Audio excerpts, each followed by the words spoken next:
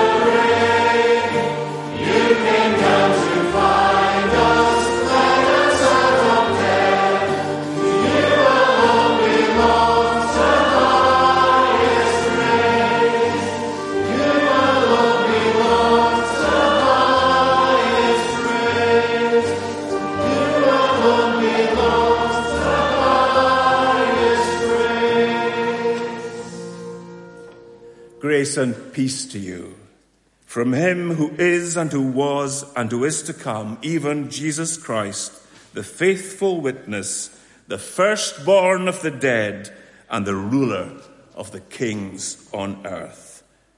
Let's continue our praise and worship of him in the words of How Sweet the Sound, Amazing Grace.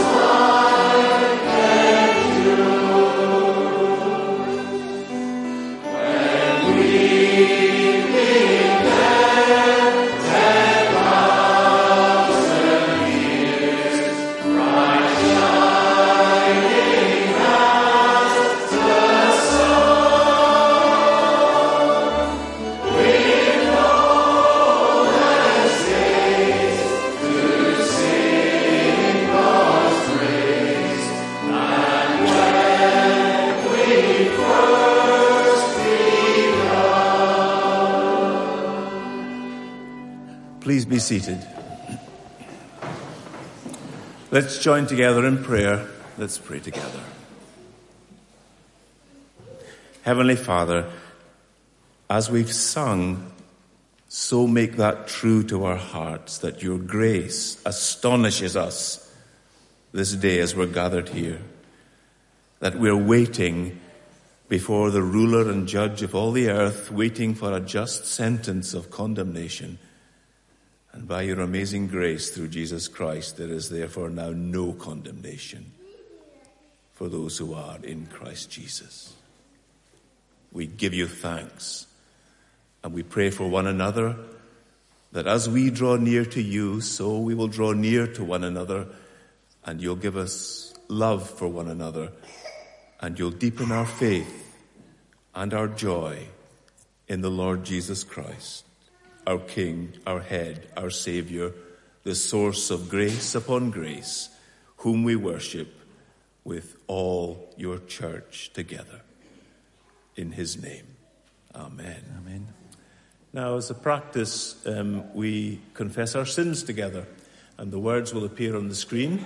And we stay seated to say this. Let us confess our sins.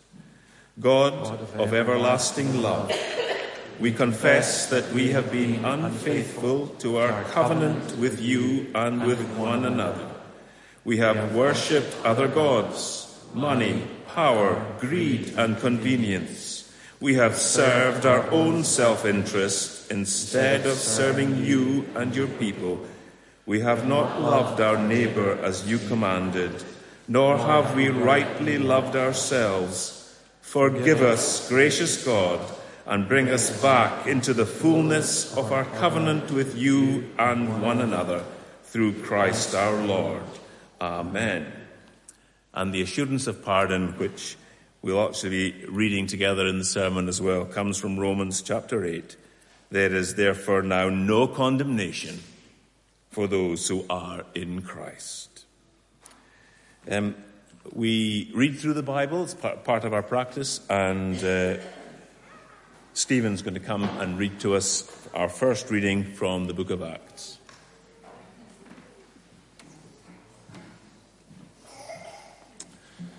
If you want to open your Bibles, Acts chapter 5, read verses 1 to 16.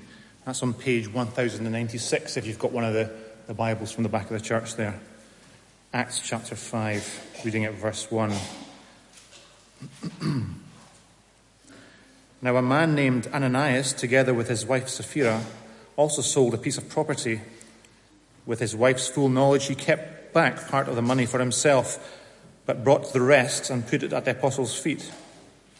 Then Peter said, Ananias, how is it that Satan has so filled your heart that you have lied to the Holy Spirit and have kept for yourself one of the money you received for the land? Didn't it belong to you before it was sold? And after it was sold, wasn't the money at your disposal? What made you think of doing such a thing? You have not lied to men, but to God. When Ananias heard this, he fell down and died, and great fear seized all who heard what had happened. Then the young men came forward, wrapped up his body, and carried him out and buried him. About 3 hours later, his wife came in, not knowing what had happened. Peter asked her, "Tell me, is this price you and Ananias got for the land? Is this the price you and Ananias got for the land?" "Yes," she said, "that is the price." Peter said to her, "How could you agree to test the Spirit of the Lord? Look, the feet of the men who buried your husband are at the door, and they will carry you out also." At that moment she fell down at his feet and died. Then the young men came in, and finding her dead, carried her and buried her beside her husband. Great fear seized the whole church and all who heard about these events. The apostles performed many miraculous signs and wonders among the people, and all the believers used to meet together in Solomon's colonnade. No one else dared join them, even though they were highly regarded by the people. Nevertheless, more and more men and women believed in the Lord and were added to their number. As a result, people brought the sick into the streets and laid them on beds and mats, so that at least Peter's shadow might fall on some of them as he passed by. Crowds gathered also from the towns around Jerusalem, bringing their sick and those tormented by evil spirits, and all of them were healed. This is the word of the Lord. Thanks be to God. Just to mention a couple of things in our announcements or notices, because they will scroll through at the end of the service as well. If you want to receive them by email, please let me know. Sylvia will add it to when she comes back from holiday, but just let me know. That gets sent out each week. Can I draw attention to the prayer meeting? This is a summer prayer meeting that takes place on Wednesday evenings throughout the summer when pastoral groups no longer meet. So please come along. Begins with coffee, lasts for an hour, and it's a good time together to pray. Kirstine, who will be coming up later to read, particularly asked me to say thank you to all those who prayed for the camps and are continuing to pray for the ongoing fruit of that labour. So thank you. These are all our announcements. Right, boys and girls, come on down the front.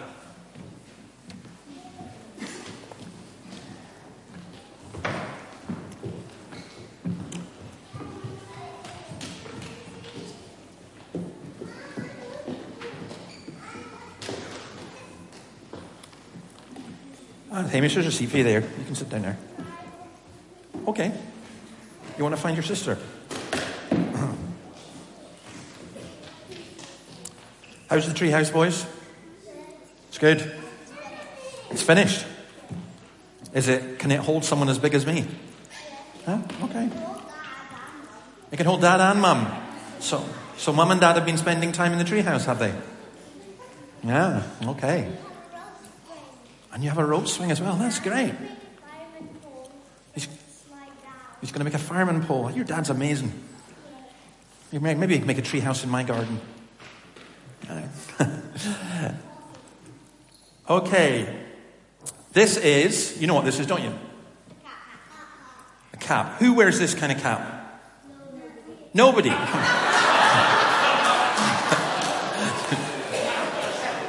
Me? Yeah. People. I have lots of hats, but I have actually what we call a bunnet. Do you know what a bunnet is? If you'd gone to a football match in Dundee 50 years ago, everyone would have worn bunnets, and when someone scored a goal, they'd throw their bunnet up in the hair. But this, I think people who wear. I tell you what I think of people. I think Americans wear caps like this. Okay, and there's lots of Americans here just now. Do you know why they're here? To follow God. I hope so. But there's some of them out in Carnoustie. Do you know where Carnoustie is?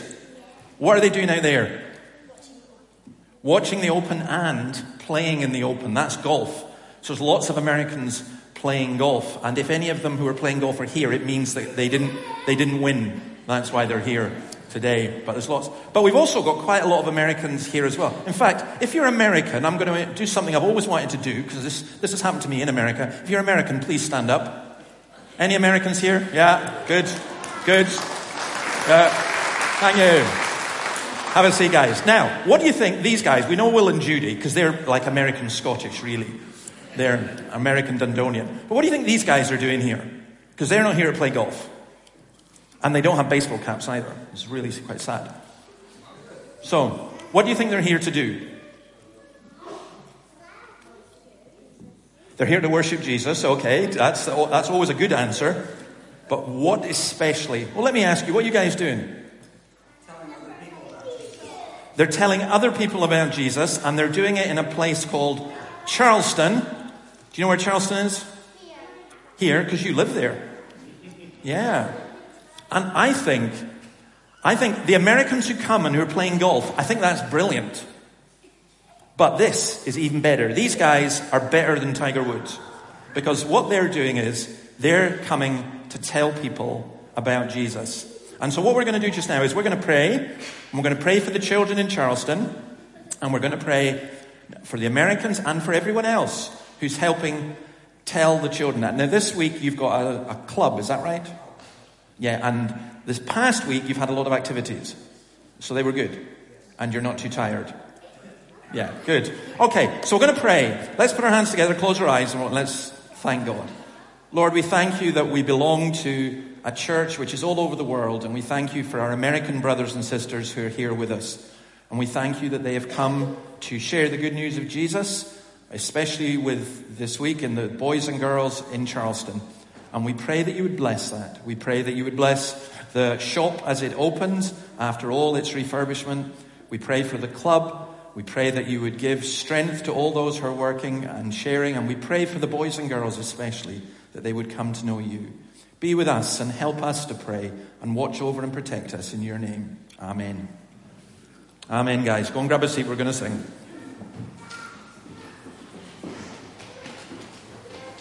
Right, before the young people go out for their activities, we're going to stand again and sing the song, There is a Redeemer. Okay.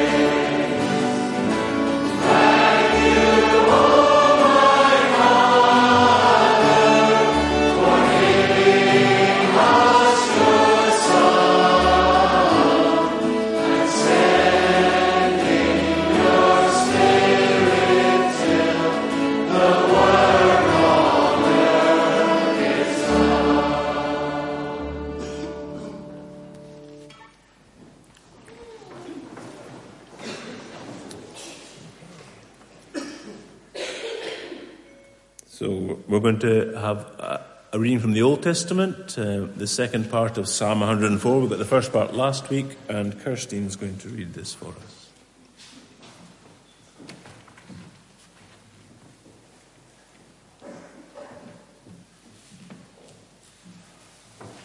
The readings from Psalm 104, starting at verse 19, and in the Church Bibles you find this on page 607. The moon marks off the seasons, and the sun knows when to go down. You bring darkness, it becomes night, and all the beasts of the forest prowl. The lions roar for their prey and seek their food from God. The sun rises and they steal away. They return and lie down in their dens. Then man goes out to his work, to his labour until evening. How many are your works, O Lord? In wisdom you made them all. The earth is full of your creatures. There is the sea, vast and spacious, teeming with creatures beyond number, living things both large and small. There the ships go to and fro, and the Leviathan which you formed to frolic there. These all look to you to give them their food at the proper time. When you give it to them, they gather it up. When you open your hand, they are satisfied with good things. When you hide your face, they are terrified. When you take away their breath, they die and return to the dust. When you send your spirit, they are created, and you renew the face of the earth. May the glory of the Lord endure forever. May the Lord rejoice in his works, he who looks at the earth and it trembles, who touches the mountains and they smoke. I will sing to the Lord all my life. I will sing praise to my God as long as I live. May meditation be pleasing to him as I rejoice in the Lord. But may sinners vanish from the earth and the wicked be no more. Praise the Lord, O my soul. Praise the Lord. This is the word of the Lord. Thanks be to God. Now we're going to sing part of that. Stephen's going to come up and lead us. And as we're singing, your offerings will be received.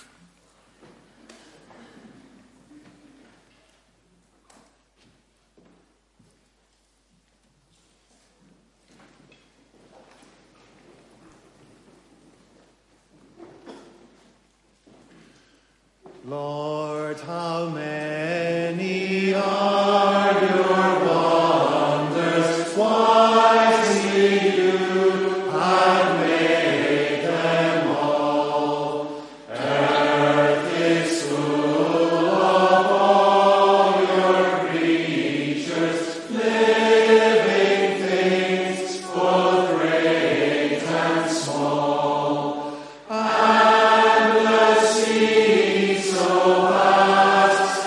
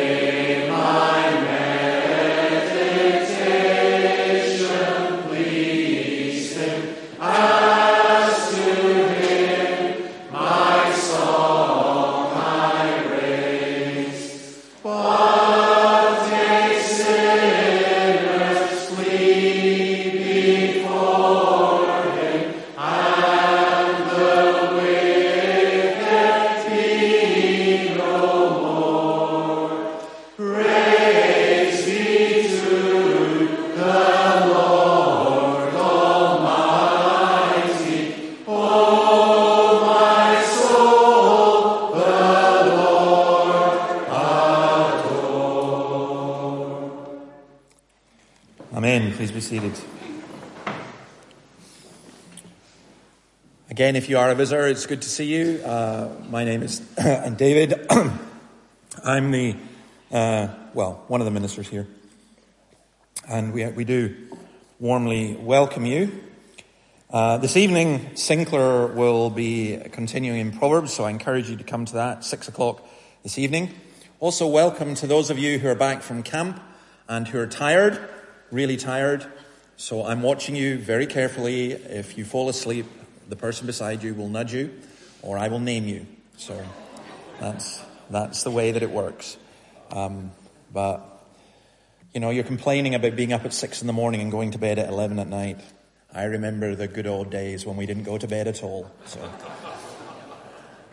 you're just soft nowadays, that's all. But it's great that the camps all seem to have gone so well. So it's lovely to see you. Now we're going to look at Romans chapter 8. It's on page 1134. Let me read the 4 verses there that we're going to look at this morning. Therefore, there is now no condemnation for those who are in Christ Jesus, because through Christ Jesus, the law of the Spirit of life set me free from the law of sin and death. For what the law was powerless to do, in that it was weakened by the sinful nature, God did by sending his own Son in the likeness of sinful man to be a sin offering. And so he condemned sin in sinful man, in order that the righteous requirements of the law might be fully met in us, who do not live according to the sinful nature, but according to the Spirit. You can go to church for 50, 60 years and still not get this. And you could walk in off the street and get this. It's amazing to me that people can go to church for so long and not get it. Sometimes they don't hear it in church, which is dreadful. But even when they do, they just don't get it. So my hope and prayer for all of us is that we get this, that we understand this, because it is so important.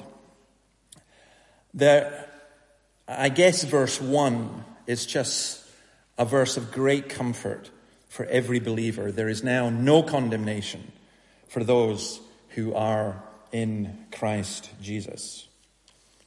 Can you imagine if you had been condemned to die and you were facing the firing squad and then it's announced, no, you're done. No condemnation, you're set free.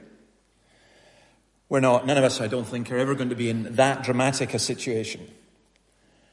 But we can feel, the very youngest can feel condemned at school. We can feel condemned in our work. We can feel condemned in our relationships. We can feel, many people will grow up in homes and they'll say things like, I always felt my father was against me. We can feel perhaps the worst kind of condemnation is the condemnation that we feel within ourselves, that we accuse ourselves, our own hearts accuse us. We can feel condemned by God. And to have that situation where you have no condemnation is just a wonderful thing. Now, the way that our society does it, our society just says, no, you're not condemned, that's it. Don't worry, you're fine, you're great. But you know that's rubbish. You know that's not true. And that's a bit like me standing in front of a mirror and continually repeating, you are the most handsome man in the world. I can repeat it as often as I want. It doesn't make it any more realistic or truer. So how do we get to this phrase? How do we get to this place where there is no condemnation? Because even those of you who are Christians, you walk around sometimes with a sense of condemnation. We do. It's just there. And I think the New Testament recognizes that so much. How do you make bad people good? How do you make yourself good? Do we pass a few laws? Do we do a course in it? Do we try harder? Get religion? Well, the whole of Romans is really an answer to that question. And just for those of you who've not been here and know nothing about Romans, let me just go through the first chapters just again. Chapter 1, he's saying, this is the good news, and he's writing obviously to the church in Rome. He's saying, this is the good news, it's about Jesus, and it's for the Jews, for the religious people, for the Gentiles. And he's also saying that the whole human race needs the gospel because all have turned again away from God.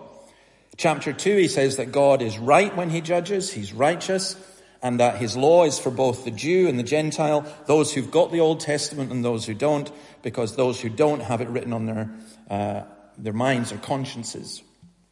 Chapter 3 says, by God's standard, no one is right. No one is righteous. No one is good.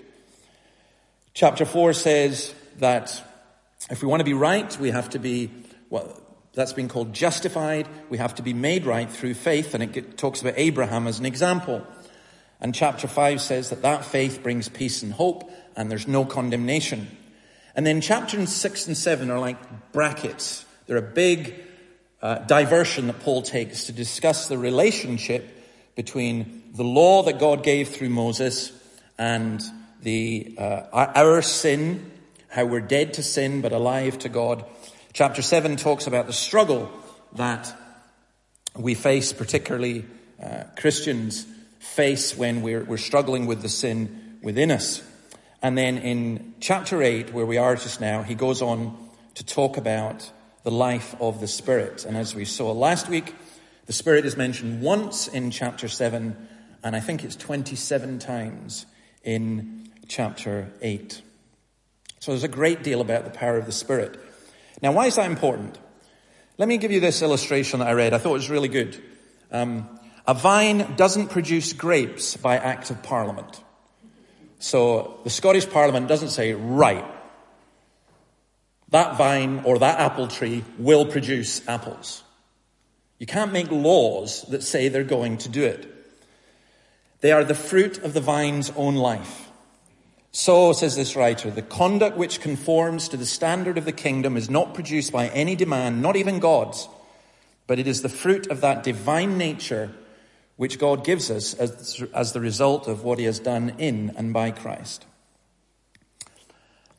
Part of the problem with the people who have been attending church for a long, long time is that they always hear that the gospel is go out and do this, go and be a little bit better at that, go and do that, They don't understand that what the Bible is telling us is something that is so incredibly radical. It's just saying you can't do it. You need to have a new nature. You need to be born from above. You need to have the Holy Spirit. And this is where Paul comes in here. So what we're going to do is look at these verses, first one, and just there's a juxtaposition between each of them.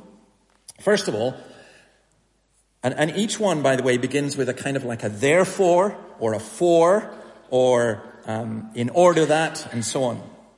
So, therefore, there is no condemnation for those who are in Christ Jesus. And this is talking about two states that you are in. You're in one or you're in the other. You're either condemned or you're not condemned before God. And ultimately, that's the only thing that matters. It's a cliche, but you always ask when you see a therefore, what's it there for in the Bible? And I think that this does not refer just back to chapter 7, where he's saying there's who's going to free us from this, Christ Jesus. I think it refers back to chapter 3, 4, 5 as well, and 6, when Paul's been explaining what the gospel is. Because earlier on, he's stated in chapter 5 and verse 18, one trespass resulted in condemnation for all people, so also one righteous act resulted in justification and life for all people. So I think he's referring back to that. And he's saying, salvation is through the death and resurrection of Jesus, not through the law. Since we have been justified by faith, says chapter 5, we have peace with God through our Lord Jesus Christ. And therefore, he's saying, because of what Jesus did, there is no condemnation. Later on in the chapter, we're told that there's no condemnation because God has justified us, because Christ has died for us and is at the right hand of God interceding for us. So it's a great thing. It's a great thing. If you're in Christ Jesus, there is no condemnation. I would argue that every single religion in the world, and I haven't studied them all, but I've studied quite a lot, they're all based along the lines of God or the gods are good, and if you do this, and if you say that, then you'll be in favor with them. But Christianity doesn't do that. It argues that God is good, and then says we can't earn our way to God, and then says this, that if you're in Christ Jesus, there's no condemnation. So much so that even if you feel condemned, and you might be here this morning and you might be feeling very condemned about a lot of things, there is no condemnation for you. There can't be. Now, some people, I remember one of the strangest arguments I've heard against Christianity is this. Somebody said, are you saying that the pastor, there was a Lutheran pastor who went to speak to the surviving main Nazis at the Nuremberg trials, that if they had confessed their sin, they wouldn't have been condemned, that God would have forgiven them? And the answer to that is yes. And people find that absolutely horrific. But I don't think it is horrific. It's horrific if it's kind of like playing a game and using God. But I think it's wonderful in this, that no matter what we have done, no matter how we feel about ourselves, if we are in Christ, there is no condemnation for us. What does it mean then to be in Christ? How do we become in Christ? Because that's a phrase that we use in the church, and it's not immediately obvious what that means. If we say that, I suspect many of us here would struggle to articulate what it means. And if we went round, and if you guys, when you're going down Charleston, said, excuse me, are you in Christ? The people went, what are you talking about? And I think in the church, the idea, what does it mean to be in Christ? Well, again, I think Romans helps us, because he's saying clearly, those who believe and trust in Jesus, those who take refuge in Christ are in Christ. Those who hear and accept the gospel. They're part of the church, not just a paper member, but they are a real, baptized, spirit-filled member of the body. And most of us, I think most normal human beings saying, is that it? I just have to believe and trust in Jesus, and that's it. Don't I have to do anything? And the answer is no, you don't have to do anything. You repent of your sin, you believe. But because you believe, you are changed, and you then will do something.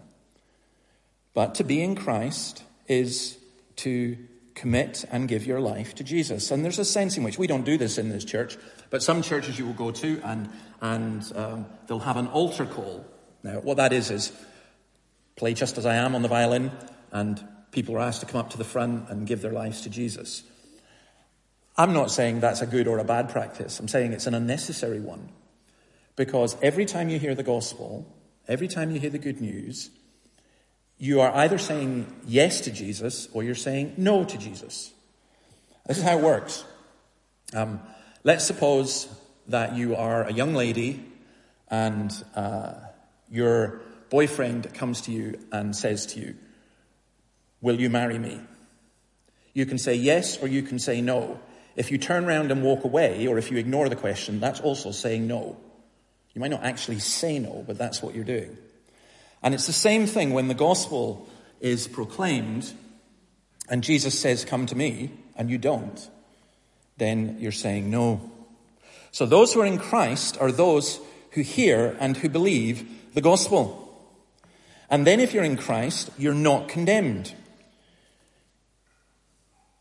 The opposite of that, of course, is if you're not in Christ, then you are. No matter how religious or how good you think you are, or indeed you may appear to be to others as well. So, there's no condemnation for those who are in Christ. And this is why, because, he says, we've been set free. Because through Christ Jesus, the law of the Spirit who gives life has set you free from the law of sin and death. There's now two laws. We're set free from the law of sin and death. Now, you go back into chapter 7 and 6, Paul argues that the law that God gave, the 10 Commandments, the Mosaic law and so on, it's not sinful. It's not wrong. It's good. It's righteous. It's pure. It's holy. But what the law does, it reveals, provokes, and condemns sin. The law does not become death, but there's a sense in which it produces death, because as we're asked to obey and we don't, then there's a death within and a condemnation that is there. It's the law of sin and death. It's called that, the principle of sin and death, because it exposes both.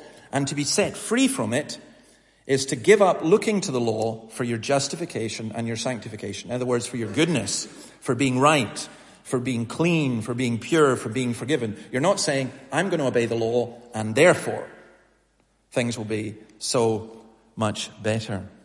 We're set free from that law because that law just keeps condemning us. The more we try to obey it, the more it seems to stir up stuff within us, the more we realize we can't do it. I like reading the early church fathers, and sometimes they border, there's a struggle sometimes almost, I think, with legalism with some of them, because they're desperate to please God. And so they're desperate to remain untainted from the world. And for a while, there was a kind of extreme asceticism. And what's that?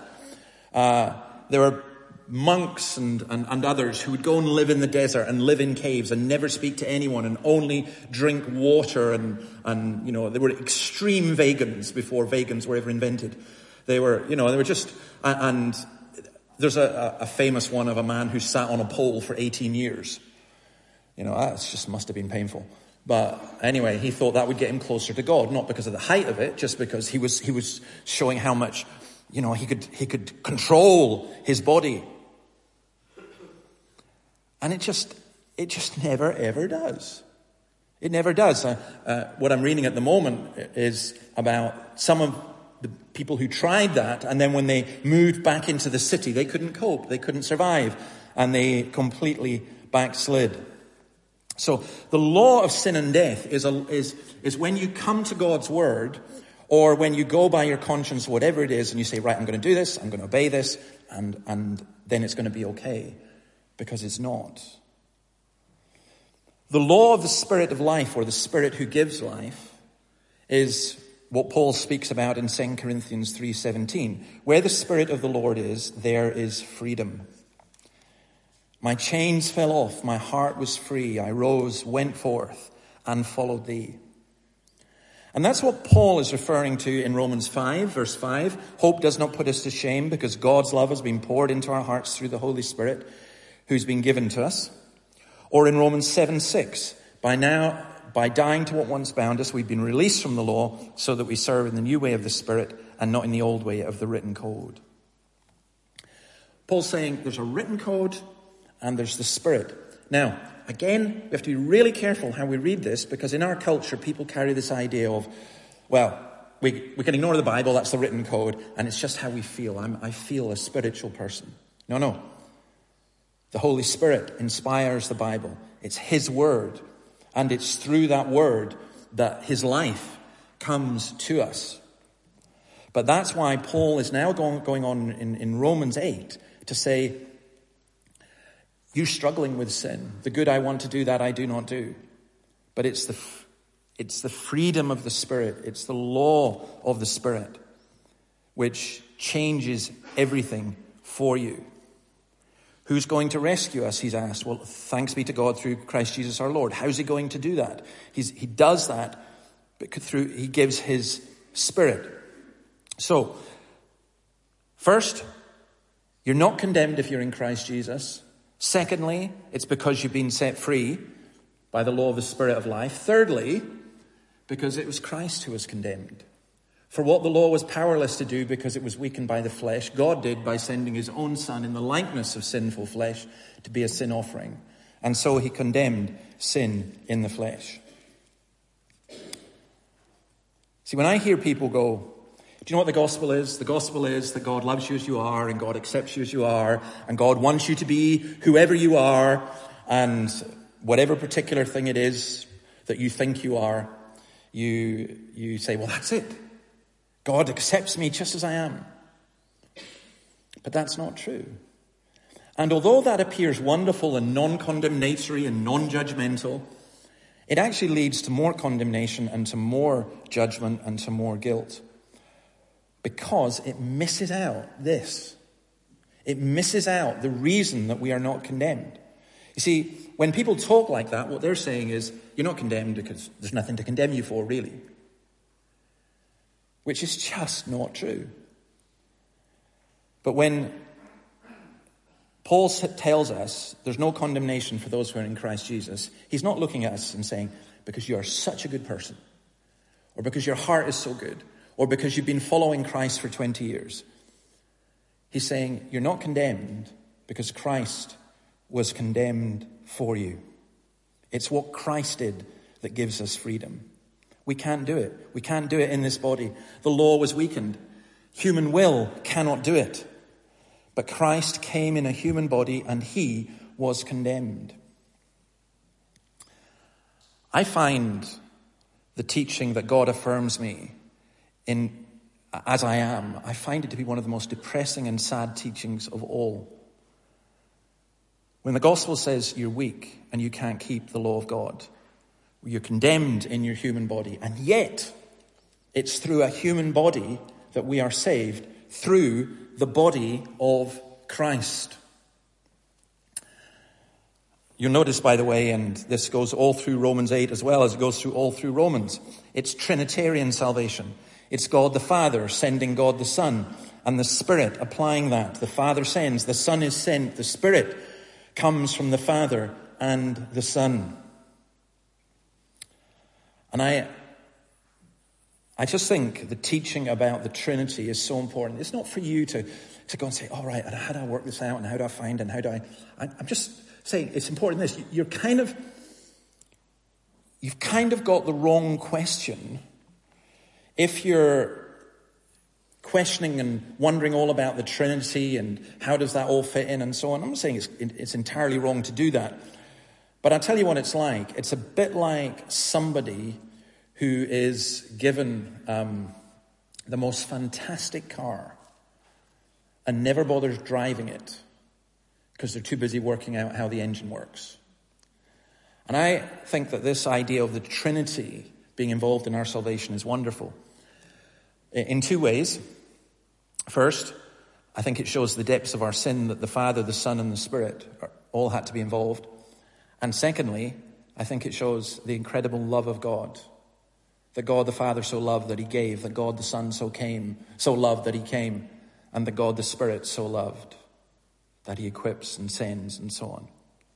And what Paul says here, I think it's almost like a creedal statement. God sent his Son to become a human being. He became in the like of sinful flesh. Notice the phrase, in the like of sinful flesh. He's not saying he didn't have a real human body. He's saying he did. But his human body, unlike ours, was without sin. That's, I think, part of the reason for the virgin birth. But whatever it is just simply this. Jesus had no sin.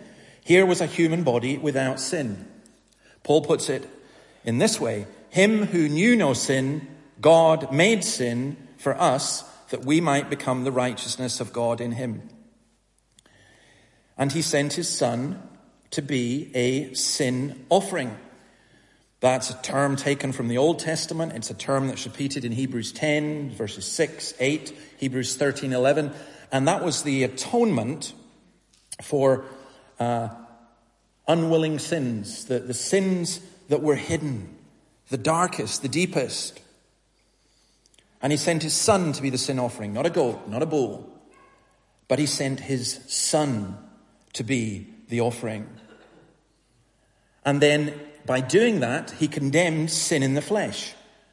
God judged our sins in the sinless humanity of his son. Again, please just think about that, how wonderful that is. I deserve to be punished for my sin. You deserve to be punished for your sin. But God punished in his son. Christ has borne our condemnation. Christ has paid the price. Christ has fulfilled the debt. There's no condemnation for those who are in Christ Jesus because Christ Jesus took your condemnation. And God is just and fair, and he's not going to condemn you twice. If he's condemned you in Christ, he's not going to condemn you again. And so he says the righteous requirement of the law was met in us. In chapter 7, he said, you can't meet the righteous requirement of the law. You can't meet it. Now he's saying, but it is met in you. But how is it met in you? It's met in you because Jesus became a human. Because Jesus became one of us. And so Romans 13:9, which he says this, he sums up the law, the commandments, you shall not commit adultery, you shall not murder, you shall not steal, you shall not covet. And whatever other commandment may be are summed up in this one command, love your neighbor as yourself. And God says you haven't done that. And you know that. You're a Christian. Just think about your neighbors. Do you love your neighbors yourself? Think about the hassles you've got at work. Do you love the people at work as you love yourself? Do you even love your family as you love yourself? No, you don't. We're all self-obsessed. We use other people. We hardly notice our neighbors. And if we were to stand before God and God was to say, did you love your neighbor as you love yourself? All of us would say no. And we would be condemned except this. Jesus has done it. Now I think that this is what, this is justification. It is us being forgiven for our sin. It is us being declared righteous in God's eyes. But it's also, because this is what Romans 8 is about, it's also how we live today. It's also holiness. It's also sanctification. And it's saying, but now you can go on and live the requirements of the law, the Spirit living and working in us. Last week we saw that in Romans 7, it's kind of like a defeated Christian, someone who's just continually struggling. But in Romans 8, what we're seeing is that, no, it doesn't have to be like that. So Ezekiel says, I will put my Spirit in you. And Jeremiah says, I will put my law on their minds and write it on their hearts. When you become a Christian, God's law is written on your mind and it's written on your heart. And sometimes it's painful because it shows you what you're not. But because you are a Christian, you can immediately say, but Christ forgave my sin and Christ equips. And so we can, as our nature is being changed more and more into the likeness of Christ, we can live good and holy lives that are, and again in the words of Paul, that they are worthy of the Lord. Live a life that's worthy of the Lord. So, Christ was condemned in order that we might live according to the Spirit. So, there's life according to the flesh. That's to live the way that Adam did in rebellion against God. And that's a powerful thing within us, and it's still there. That won't be gone until we're in glory. But Paul says we don't have that option to live like that. We need to live in holiness. Well, what's that?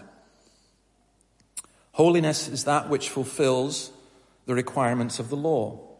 The moral law is not abolished for us, it's fulfilled in us. Someone can't go and say, I'm a Christian, Jesus has forgiven all my sins, so now I can go and commit adultery as I wish. Now I can break God's law as I wish. Here's the most astonishing thing that happens. That as God's Spirit is in you, and as God's Spirit is at work, you become more acutely sensitive of things that are wrong, not less. So much so that my own view is that if you are filled with the Spirit, one of the things that can happen is that you do collapse just with the burden and the weight of it, because and you need always to look to Christ. The Christian life, as Stott says, is an ethical life. Positive, not merely negative. Full orb, not minimal. Generous, not miserly. Glad, not grudging. Holiness is Christ-likeness. Holiness is the work of the Spirit. Romans 7 says you can't keep the law. Romans 8, verse 4 says, yeah, you can in the Spirit because God sent his Son to die so that you can obey the law. Or as Augustine puts it, grace was given that the law might be fulfilled. So those Christians who say, do you know this? I'm just so glad I'm out of all that law stuff. You haven't grasped why Jesus came. Jesus came so that you could love your neighbor. Jesus came so that you could keep his commands. Jesus came so that you could be faithful to your spouse. Jesus came so that you could care for your children or care for your parents. Jesus came so that you wouldn't steal and rob and cheat. Jesus came so that you would care for the poor. Not because it's a religious duty, but because you're like Jesus. He came to change you. A vine does not produce grapes by act of parliament. And we can't produce Christians by commands. Christians are produced by the gospel, by the good news of Jesus, that as people hear it, they are changed by it. They believe and they come to know Jesus Christ. I love this. There's no condemnation for those who are in Christ Jesus, because it's saying there isn't any condemnation now. He goes on to say there won't be any condemnation in the future by the time you get to the end of Romans chapter 8, and all because of something from the past that God has done. So I leave you with 3 thoughts. One is an old poem that I really liked. I have no idea who wrote it, but to run and work the law commands, yet gives me neither feet nor hands. But better news the gospel brings. It bids me fly and gives me wings. That's the difference. That's the difference. Your pathetic little religion that says if I do this and do this and do this, God is going to be pleased with me. Get rid of it. Get rid of it. Better news the gospel brings. It bids me fly and gives me wings. And so the question is very, very simple. Are you in Christ? What are you trusting? Who are you trusting?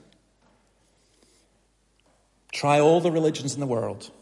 Look at all the philosophies in the world. Do all the good that you can in the world.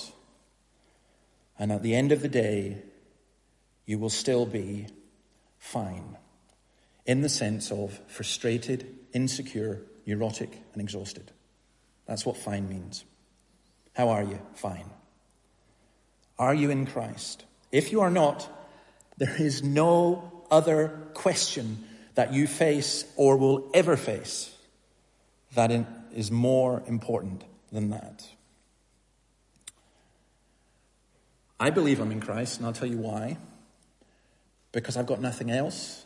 Because I trust Jesus. Because I believe the gospel. I believe what Paul is teaching here in Romans. I believe that Jesus died and rose again. I believe there was no other good enough to pay the price of sin. He only could unlock the gate of heaven and let us in.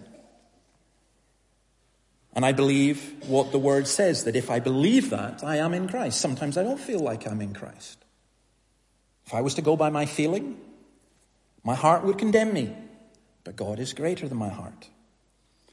So if you're not a Christian, I plead with you to seek Christ and to pray, Lord, be my Savior. Lord, I give my life to you.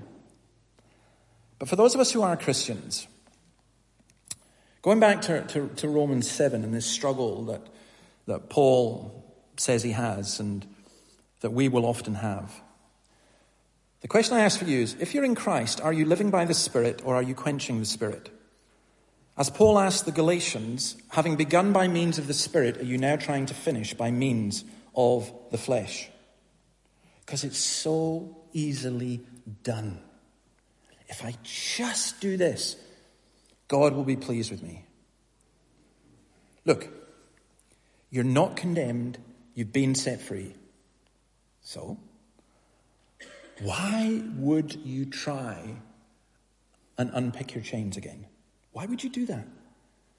Why would you try and set yourself free when you're already free? Part of that is human pride. Part of it is human sinfulness. Part of it is thinking, oh, well, we can do it, but we can't. Having begun by means of the Spirit, are we now trying to continue by means of the flesh? No. Don't go there again. We're going to sing in a moment the words, no condemnation, now I dread. Jesus and all in him is mine. And that fits everything that you've got. So right now, you're sitting here and you're a bit afraid because of stuff that's going on in the world or stuff that's going on in your life. No condemnation. You're plagued by guilt because the devil is the accuser of the brothers and sisters. Because you have done stuff that's a mess. Because you are reaping the consequences of your own and other people's sin. But because you're in Christ, no condemnation. Now I dread. I'm not condemned. I'm not condemned. I'm not condemned. And I can't be condemned.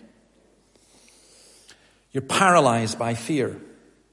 Because you think, well, what if this, and what if that, and what if that, and what if? You play the what if game in your head, and in your mind, and in your heart. Listen, there's no condemnation for those who are in Christ Jesus. You can't be condemned. You can't. Because of Jesus, and what Jesus has done. And if you grasp that, if you get it in your head, if you get it in your heart, then it absolutely changes everything around you. I took a funeral this week, and it's an amazing funeral in one sense. Great man, Alan Golzine, the greatest football player that Dundee's ever produced. Lots of great football players were there from the past. And people were in awe at meeting these great football players. And honestly, it was nice to meet them, but I just felt so sorry that people didn't meet Jesus. Because these guys, I remember them, my day of being young and healthy and so on, and they're old and dying. They're not heroes anymore. No, people who place their trust and faith in human beings, it's always wasted. People who place their faith and trust in Christ, it's never, ever wasted. Please remember that and rejoice in what God has given. Let's bow our heads. Therefore, there is now no condemnation for those who are in Christ Jesus, because through Christ Jesus, the law of the Spirit who gives life has set you free from the law of sin and death. Lord, what blessed and wonderful freedom. What a great gospel. That the person who's sitting here with the darkest heart and the greatest weight of guilt, that it can all be gone, taken, because you died for your people. Lord, grant that each of us would place our faith and trust in you. And grant that those of us who have would continue to do so and not try and carry again the weight of our own sin and our own guilt, and not try and carry the burden of being ours or anyone else's Saviour, but help us always to look to you as the Saviour. How can it be? And yet it can. Lord, help us to see that. In your name, amen. We're going to finish by singing the hymn I was referring to. And can it be that I should gain an interest in the Saviour's blood? Died he for me who caused his pain, for me who him to death pursued. Amazing love, how can it be that you, my God, should die for me? Let's stand and sing this to God's praise, and please remain standing for the benediction.